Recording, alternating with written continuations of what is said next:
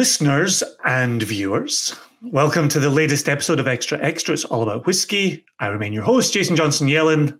That is Joshua Morrissey Hatton. Hello, Joshua Morrissey Hatton. I'm in the hizzy, as the kids say, Jason, and I'm really glad to be here. How was feedback from that view we had for the last episode?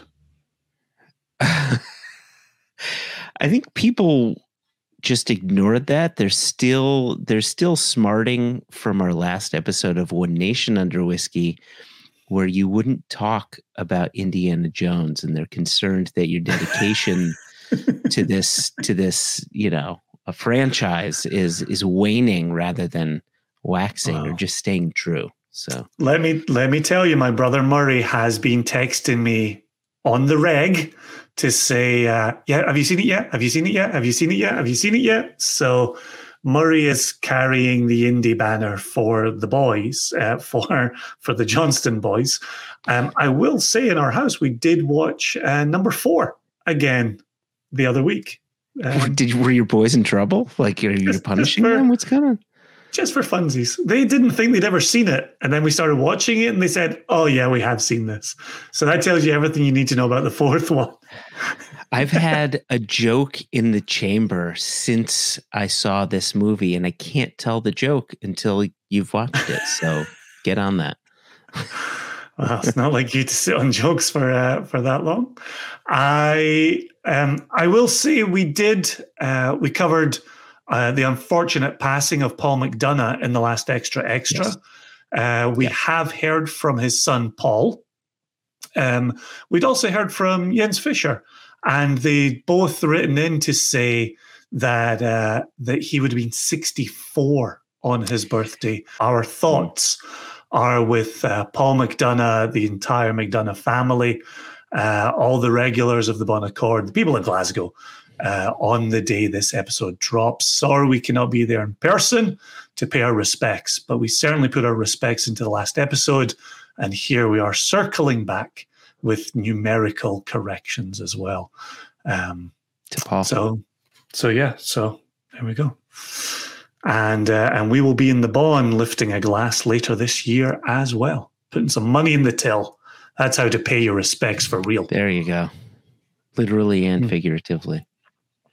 So there you go. So for anybody wanting to read Paul's extended comment on the passing of his father, please go back to the last episode of Extra Extra on YouTube, and there's a very lengthy comment there from the younger Paul. So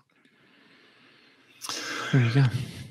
With that said, and we did get some messages about other people remembering Paul as well, and we will maybe throw them into a One Nation Under Whiskey so we can get a bit more room to talk about them as well. Maybe circle back to Paul's comment there as well, and really stretch our legs on remembering Paul there.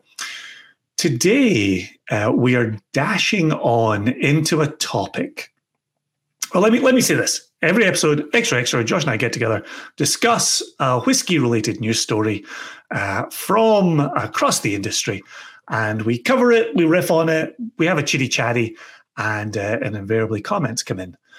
This time around, this was all the talk of the town.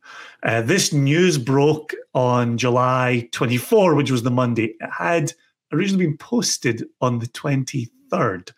But we all got to talking about it on the Monday, and I spoke with you about it the Monday morning. I spoke with Jess about it on the Tuesday morning. I discussed it with Ollie on the Thursday afternoon. I discussed it with the non-industry friend on the Friday, and here we are the following Monday, making it the focus of Extra Extra. Numerous people. David Feldner wrote in. Pinkas King wrote in. Tom Tedelka wrote in. There are many people we are missing who wrote in with this as well. There was never a doubt that today's episode was going to be about Gordon MacPhail moving away from independent bottling, which we will cover over the course of today. This really boils down to them no longer purchasing new make spirit. They are ending their filling contracts, and at a point in the future, will focus on releases from Ben Romack and the Cairn, which either has only just started distilling or is just about to start distilling. I did speak to somebody who had been there not that long ago, and the distilling equipment had not yet been completed, combined, built, made operational. And then you go through all your testing, like all your test runs. Like, you don't just plug it in on one day and start filling casks on the next. Like, there is a significant process to go through here.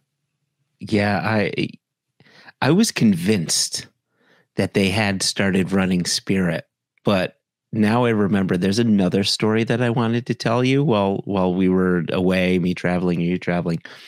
I had a dream that the Cairn had started running Spirit. This was before the announcement. It was just a dream that, yes, that I was talking with, with Richard and his brother, and they had just turned on the taps. And no, it was all a dream. I don't know if the Spirit's running, but it just goes to show you where my brain is at. I'm dreaming about distilleries starting to run Spirit. So that was in June or June into July when we were both out and about, one and then the next? It is. I had that dream while I was in New Mexico, and a time when I was meant to be forgetting about work and industry. Like, night. The Cairn is running Spirit. No, I don't think they are. I'm just dreaming. Wow. Okay. So into this topic. Obviously, Herald Scotland broke the news on the 23rd of July. We also did receive a link to the Whiskey Magazine article, and the quotes and the content for today is being pulled from Whiskey Magazine. We will give the props to Bethany Wymark in Whiskey Magazine, who posted her article on the 24th of July. And in that article, they actually say they spoke directly to Ewan McIntosh. Yeah. So it's not just a quoted press release, unless it is. But it seemed to be suggesting that they had spoken with Ewan McIntosh in a separate interview and asked some questions and got some answers. So I thought that was worth covering today. So the question, Joshua, and we'll get to quotes in due course, but obviously this was the talk of the town on the 24th. And you and I, with it being a Monday, have an early morning meeting. And this is how we started our early morning meeting. What did you think when you first heard the news? And how did you first hear the news? I first heard the news. I think people were just sharing the link left and right. I shouldn't say this too loudly, but typically when I wake up, I grab my phone and I'm on Facebook, not because I want to see what people are doing on Facebook. I like to see my memories and pictures of my kids, and it's just a nice little reminder. And then you see the notifications, and then it just started popping up. And the first notification that came up was actually through David Stirk. And anybody who knows David Stirk, if you're friendly with him on Facebook, or not, maybe just follow him on Facebook. I think he had a lot of, he had a lot of very interesting things to say, a lot of interesting points. I'm not going to quote them here, but, David is a very opinionated man, but I think his thoughts are well reasoned on what's going on with Gordon MacPhail. And throughout the day, he was posting updates and additional thoughts, and really invited some good conversation. So it was really through David Stirk and just me sort of waking up and looking at my Facebook feed. Did you think you would see the day that you would read a headline announcing Gordon MacPhail leaving independent bottling behind? No, I didn't ever expect to see anything like that. However, I think the reasons behind their announcement or this pulling back of from New Make Spirits and pulling back from their contracts, I should say. Like the industry I can't speak English today. The industry has had ebbs and flows generation after generation after generation. And I feel as if we are at that point where, and Mark Watt has talked about this a number of times, where it's in times of boom, the independent bottler is the thorn in the side of the distillers, of the actual people making the liquid. And in times of bust, we are their best friends because we're keeping them alive. We're buying the liquid, we're laying down liquid, what have you. And as we continue to read stories about the potential of South Asia opening up and parts of China opening up to expand the footprint of Scotch whiskey, they're trying to bring tariffs down to put more liquid into those countries.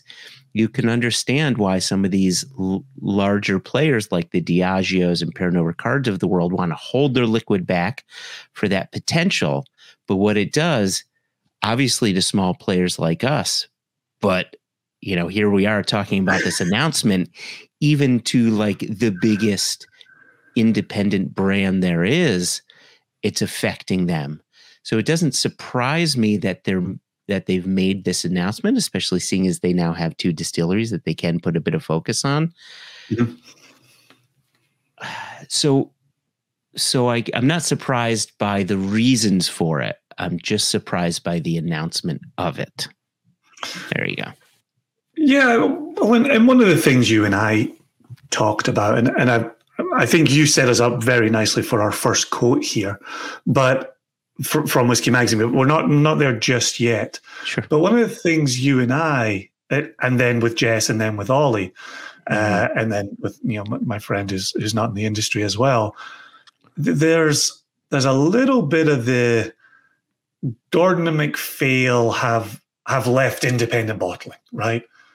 And that's not true, right? That's not the announcement. The announcement is they've given up their new fill contracts, and they say they've given them up going forward. Mm-hmm. It's also clear they're not buying from the open brokerage markets, right? Yeah. They really do like to fill and then put in warehouse and then watch. So the fact that they've ended those contracts, but they're still going to be releasing, right? And there's at least 12 years of Gordon MacPhail independent bottlings that are going to happen, because that's the point at which they're saying the cairn will come online with a 12-year-old, and we're not releasing the cairn before it's 12. So there's at least 12 years that they're doing this. There could also be 15 and 18 and 25 and 30, right? Yeah. There are still going to be Gordon MacPhail independent bottlings on the market. Right. And this is the interesting thing about Gordon MacPhail is the route to market with independent bottlings goes across a number of different styles of bottling independently, where you've got single casks, or you've got some small batches, but you've also got their own labels, right? The Linkwood labels and the Imperial labels and the Glen Talker labels and so on. And so, I had heard, and granted, this is from a mutual friend, not directly in the whiskey industry, but spoke with someone at Gordon MacPhail, and they talked about the idea that, maybe for 15, 30 years, you won't see a change at all with Gordon MacPhail happening, period. It just will look normal. But then there will be a change that will be noticed. But then for another 70 to 80 years thereafter, we will continue doing what we had been doing for some of our other lines, which talks about the sheer quantity of casks that are under their store. Like it's clear what they hold is massive, but apparently they still want to focus on their two distilleries, which makes sense, right? In my comment when I had the conversation with my friend, just really quickly, before I got into the whiskey world, I was in the manufacturing world. And at the end of the day, whiskey is a product that's manufactured in a facility, in a place of work with machinery. And what does any manufacturing facility want to do to ensure they're in control of everything and keep costs down and so on and so forth? Is to be vertically integrated, because you can control what you own. Mm-hmm. So it makes sense that from a manufacturing perspective, it's clear, like it's an obvious decision. Yeah. So put a pin in that, because I want to return to almost that exact question, but certainly this part of the topic. For the moment, I think we've still got that nice into, Coding Whiskey Magazine. The change in direction was a natural evolution for the company, precipitated in part by a tightening of new make spirit supply and the increasing availability of bottlings from lesser known distilleries that traditionally did not bottle their own single malts. I want to come back to the first part of that, right? This natural evolution for the company. There was talk that, came about in 1993. They purchased the Benromick distillery that had been shuttered since 1983, and then spirit started running again in 1998. But when they made that acquisition, it was partly with supply in mind. And you and I experienced this as independent bottlers, where when we had started, you could get in with money. You could buy casks for independent bottling. Yeah. And then there was a little bit of, well, you could swap casks. And if you were sitting on casks, you could use those to gain casks that you didn't otherwise have. And even recently, we had a producer talk cask swap with us as well. Sure.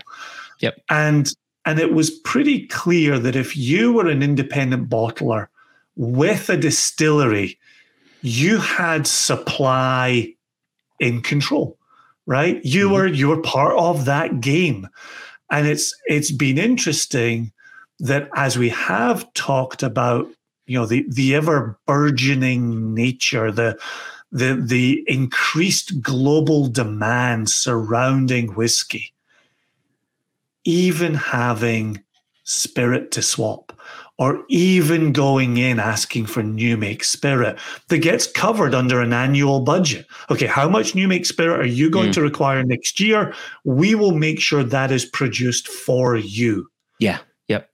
Even that tightening now really shows where we are in 2023 with the demands that are being made upon producers. And when you're a producer, you want as much control over that product that you are going to put into burgeoning global markets. Yeah. And when you have to look back over your ledger and say, we're missing stock here, because we sold that new make as new make to an independent bottler, the higher ups don't look upon that favorably, right? That is missing money if you cannot fulfill the demands that are being placed upon you globally. Yes. However, I think it's fair to point out that a number of the distilleries that are available now, granted, I'm talking bigger picture. I'm not talking specifically Gordon MacPhail and what sort of contracts that they had in place. I don't know what contracts they had in place beyond the ones that would supply their own labels, right? Like they have a Mortlock label, they have a Linkwood label. It's obvious they've got a Diageo contract. But let's just assume that a Diageo contract extends to a Bacardi contract, extends to a Pernod Ricard contract, extends to a Remy contract, etc. Right? These are all publicly held companies that I need know where to you're make going. money. I know where you're going.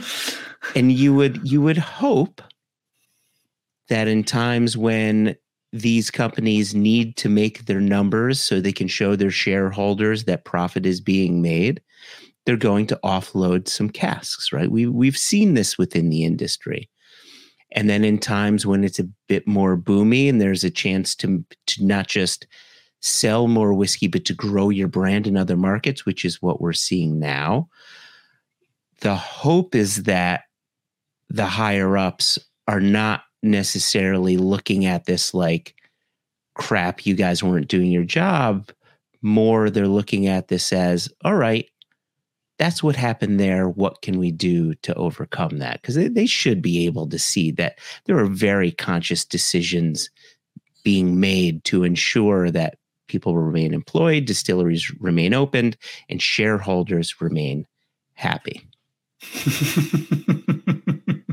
Right? Which I think speaks to the boom and bust nature of the business, which is you hedge your bets on what's coming down the line and you plan accordingly.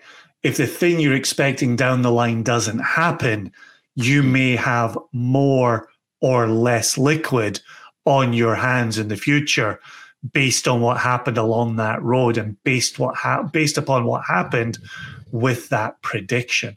Like, do you remember a few years ago, even pre-pandemic, where we reached a point where there was no 10-year-old, almost no distillery had 10-year-old spirit for sale. They had just been caught short.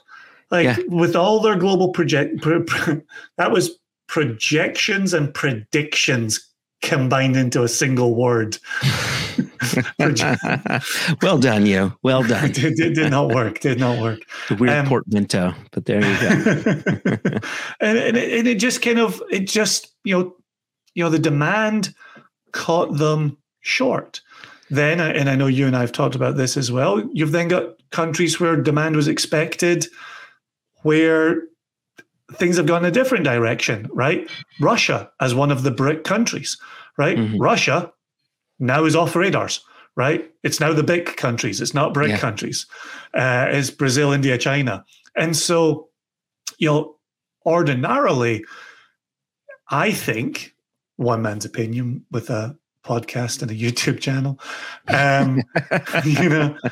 one man's very loud opinion. Yes.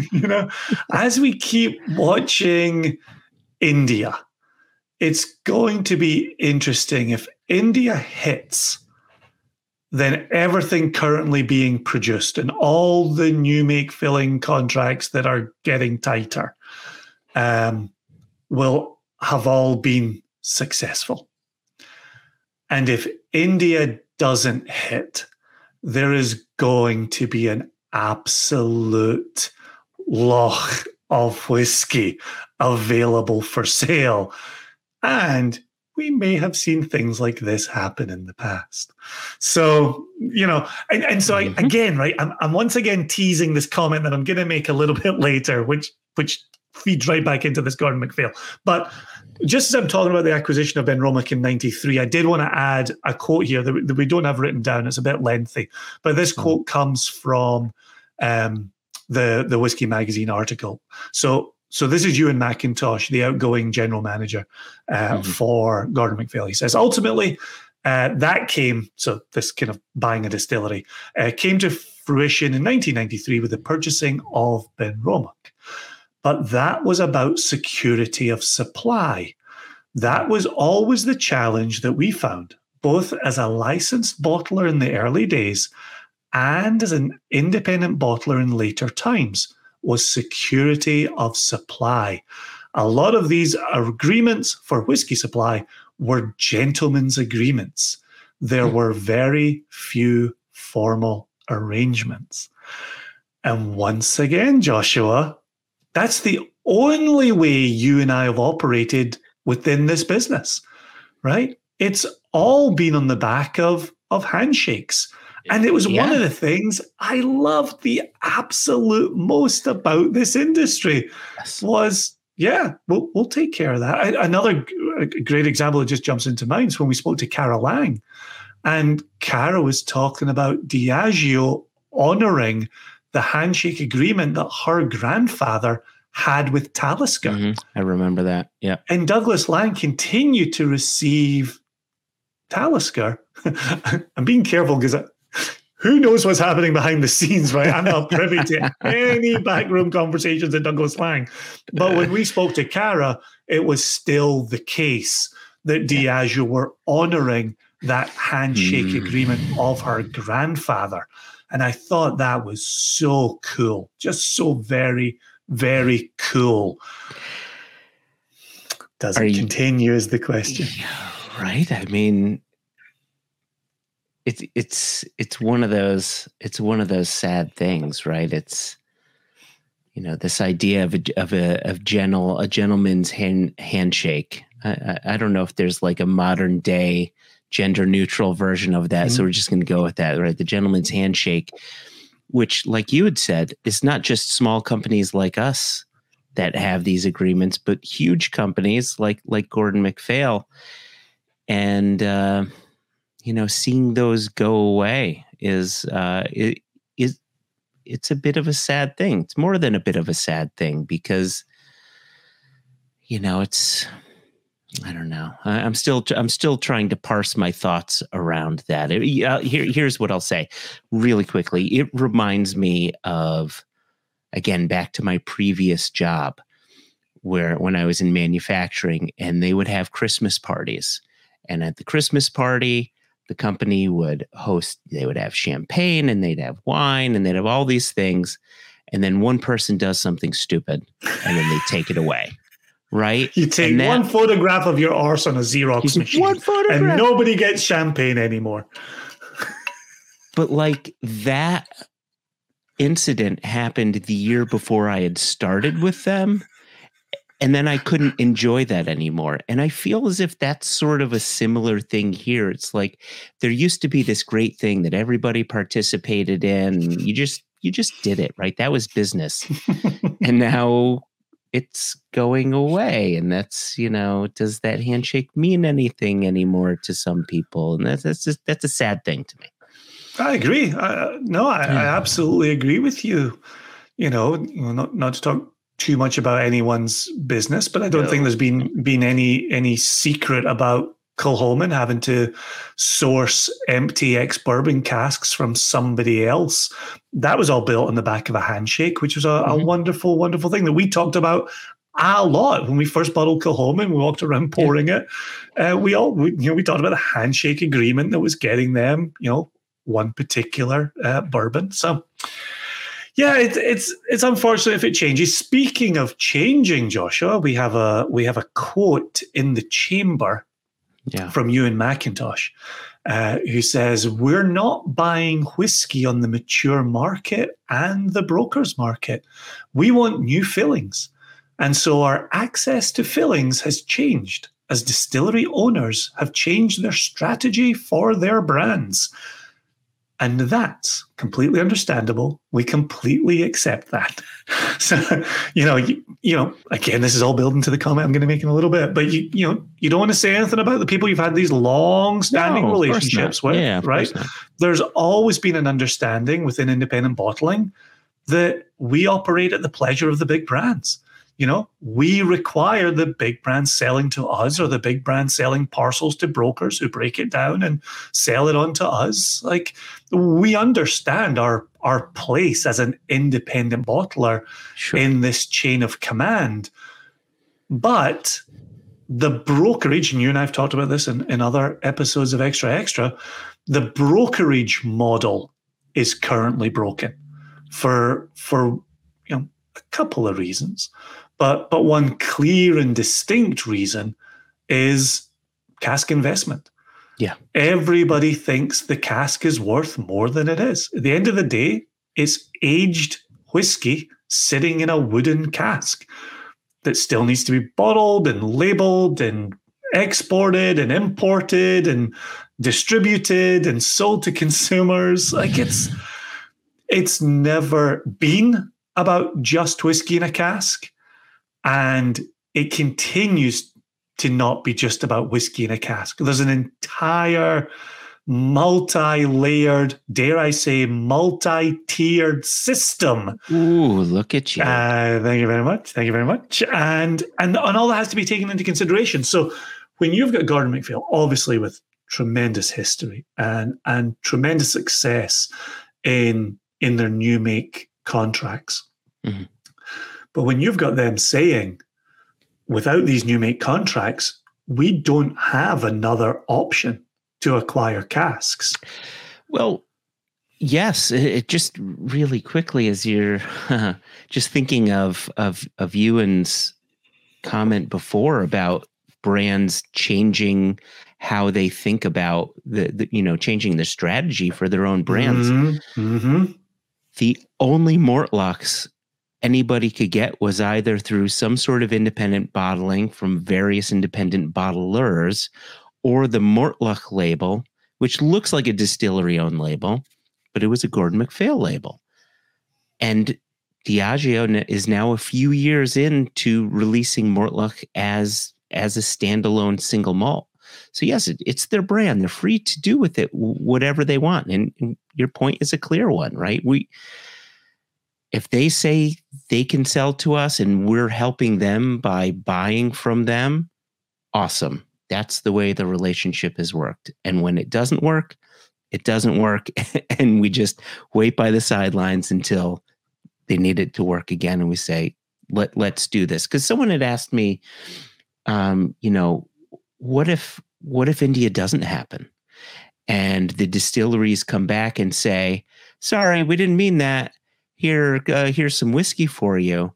Will Gordon MacPhail and some of these other ones who have either lost or decided to no longer keep their fill contracts, will they say, well, before you told us screw you, so we're going to say screw you to you? And I said, no, like history shows that's not what has ever happened. But we also need to remember, like, Scots people help Scots people. Like, it's sort of understood if a distillery is on its ass because it needs help, well, the players are going to join together and help out. And it's the industry helping the industry. And we get that there are changes.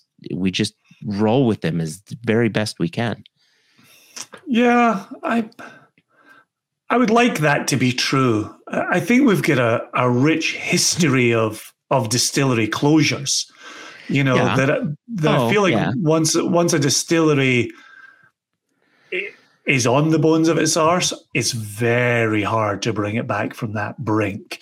And sometimes I wonder if it's actually better to just have it shuttered, let it sit on the sidelines for a while, and then bring it back to life again. And I think Ben Romack is an example of that. I'm sitting here with the Ben Romack 10 in my glass. So, this is what's being poured.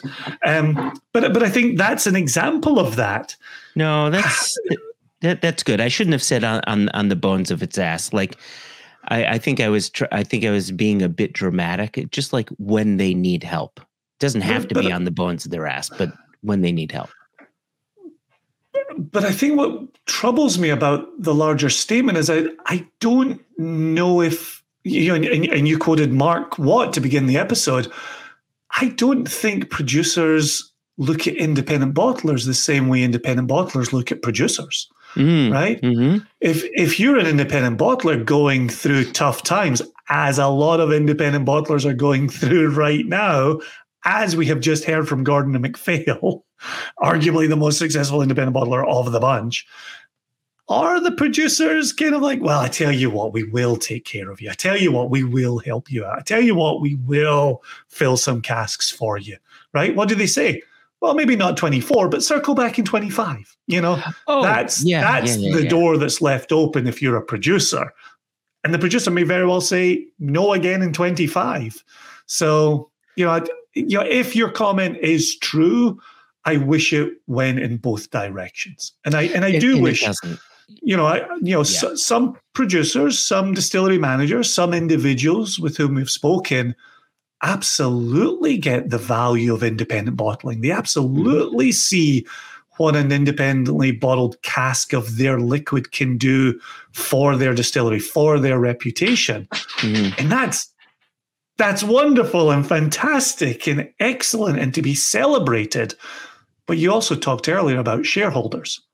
And I don't think shareholders give two shits about the independent bottlers who are serviced by their conglomerate, right? It is a bottom line business on that side of things.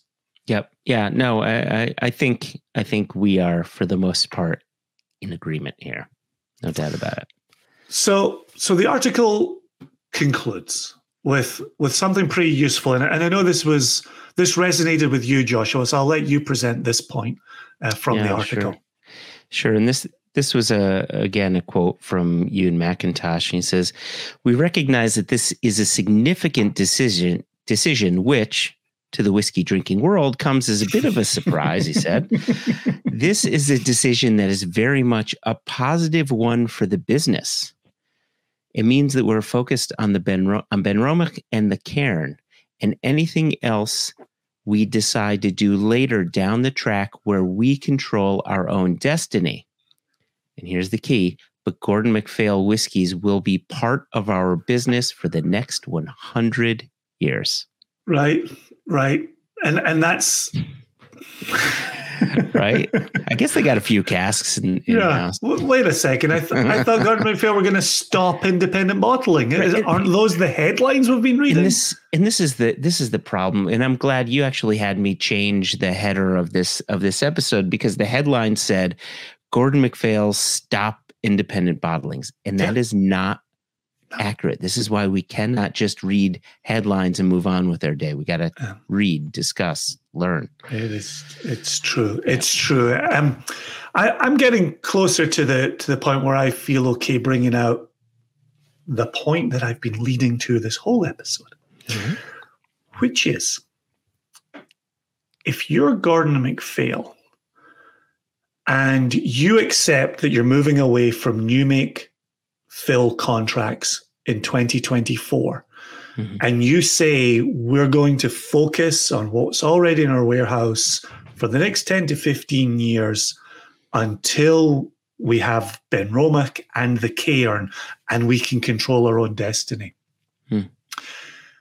As you've pointed out, and I've agreed with you in this episode, this industry is a series of peaks and troughs and roundabouts, right? Where history repeats itself. To the person that you quoted who said, well, what happens if India doesn't hit?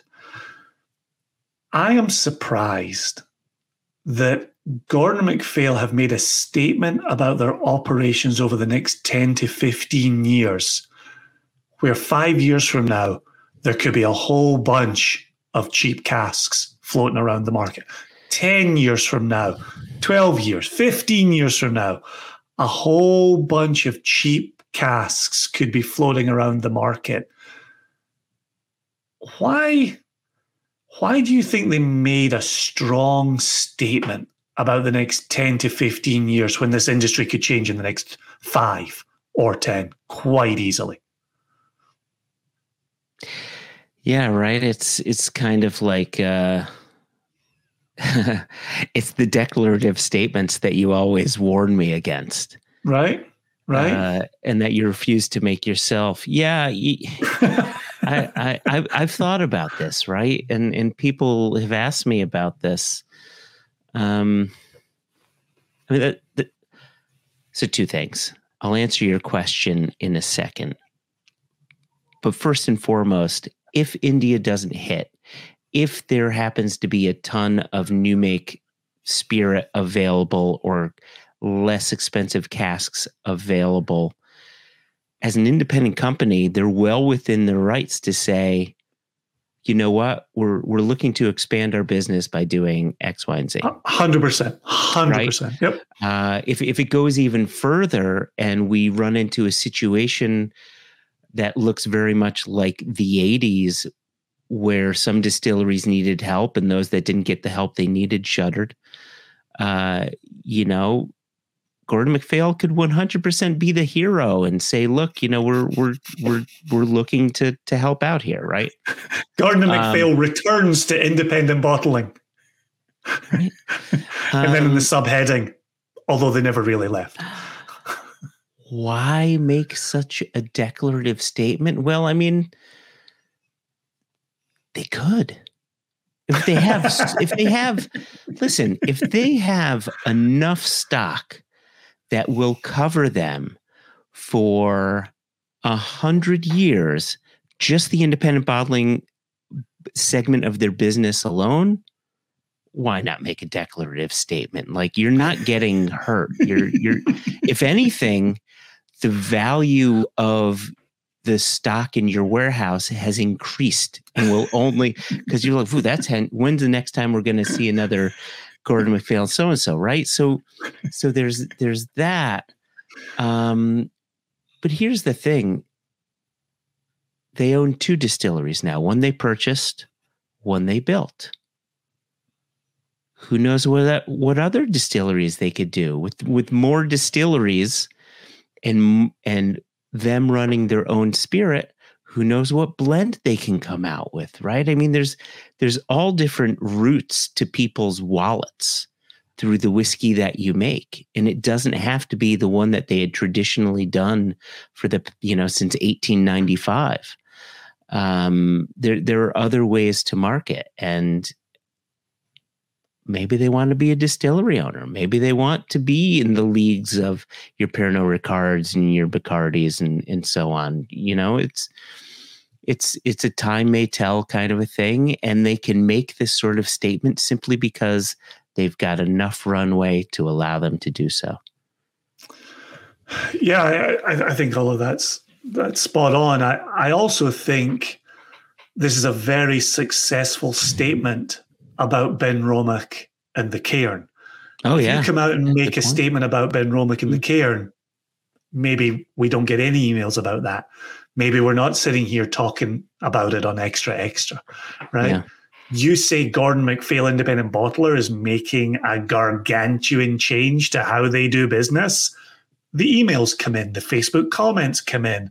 Friends who drink whiskey but are not in the industry want to ask questions about it, right?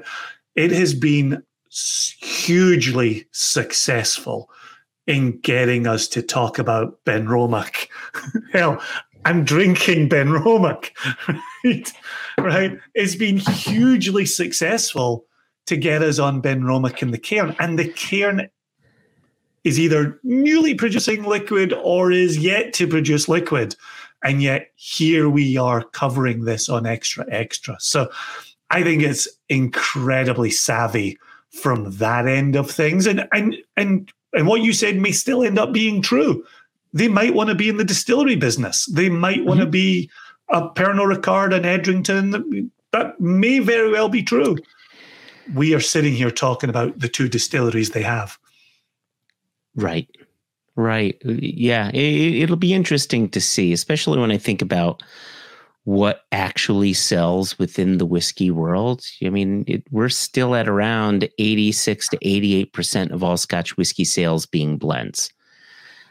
There's room in the whiskey world for that business, especially in markets like India, where blends are right. The most important, prestigious Scotch whiskey in India is Johnny Walker Black, right? It's a blend. It makes sense, right? So, right, watch and see. Yep. Yeah, one of the things I did say privately to somebody was, I wonder if Gordon MacPhail makes a move on an Islay distillery. I wonder if Gordon MacPhail joins the multiple groups that are building in Campbelltown. I wonder if they move up, the peninsula and we get someone else near Ardnamurchan. I wonder what the future holds is kind of the long and the short of that statement. So time will tell. If you want to be like the numerous people who wrote in, you can either drop a note to info@singlecastnation.com or questions@onenationunderwhiskey.com. No E in whiskey on that one. We do still have the Facebook page for the private members of Single Cast Nation, Mm-hmm. and a lot of chat goes on in there. Whiskey chat doesn't just have to be Single Cast Nation focused, and that was a lot of fun. We knew from the moment that broke that was going to be the next extra when the time came. So we have done our due diligence, we have drunk Ben Romack. I just want to say one more thing before we get out of here. And I forgot to say earlier, we always get out of here in a tight 35. So hopefully the clock on the wall is pointing to a tight 35. It's been held at 35 for 10 minutes now, but here we are. Very good. Very good. I just want to give some props out to Anthony Levinson, who's the spirit buyer at Roma. And you and I always talk about bottles that should be on one's shelf. And Anthony's opinion is Ben Romack 10 should always be on someone's shelf. And in New York, it's $48 a bottle. And so, go forth, make purchases. Here we have been sitting here talking about Ben Romack today. And I've been drinking it. It's a little bit malty. It's a little bit peaty. It's soft. It's easy. As you can tell, it's not one that I reach for, but it's certainly one that's easy to pour for somebody walking in a door and welcoming to your house. I will do the opposite of welcoming to one's house. I will say thank you for joining Joshua Morrissey-Hatton and Jason Johnson-Yellen today. And as we have been in the habit of saying, peace. Peace. You forgot to tell our viewers and listeners you need to smash the subscribe button below. Smash it. Yeah, no peace. Bring no peace to the subscribe button. World peace. But on top of that, apparently there's like a little bell you're meant to ring below the video, and that'll notify you when a new video comes to the fore. Because again, we mentioned this previously. We're trying to do more with YouTube. We may be doing some live tastings there, things like that. So we'll see as we're planning things out. So just smash the subscribe button, ding the little bell, get notified, tell your friends, tell your loved ones, tell your enemies. Now can we say peace? It's hard not to quote Mike Birbiglia on that one. It's such a good line. Yes. Peace and out of here. Peace. Peace.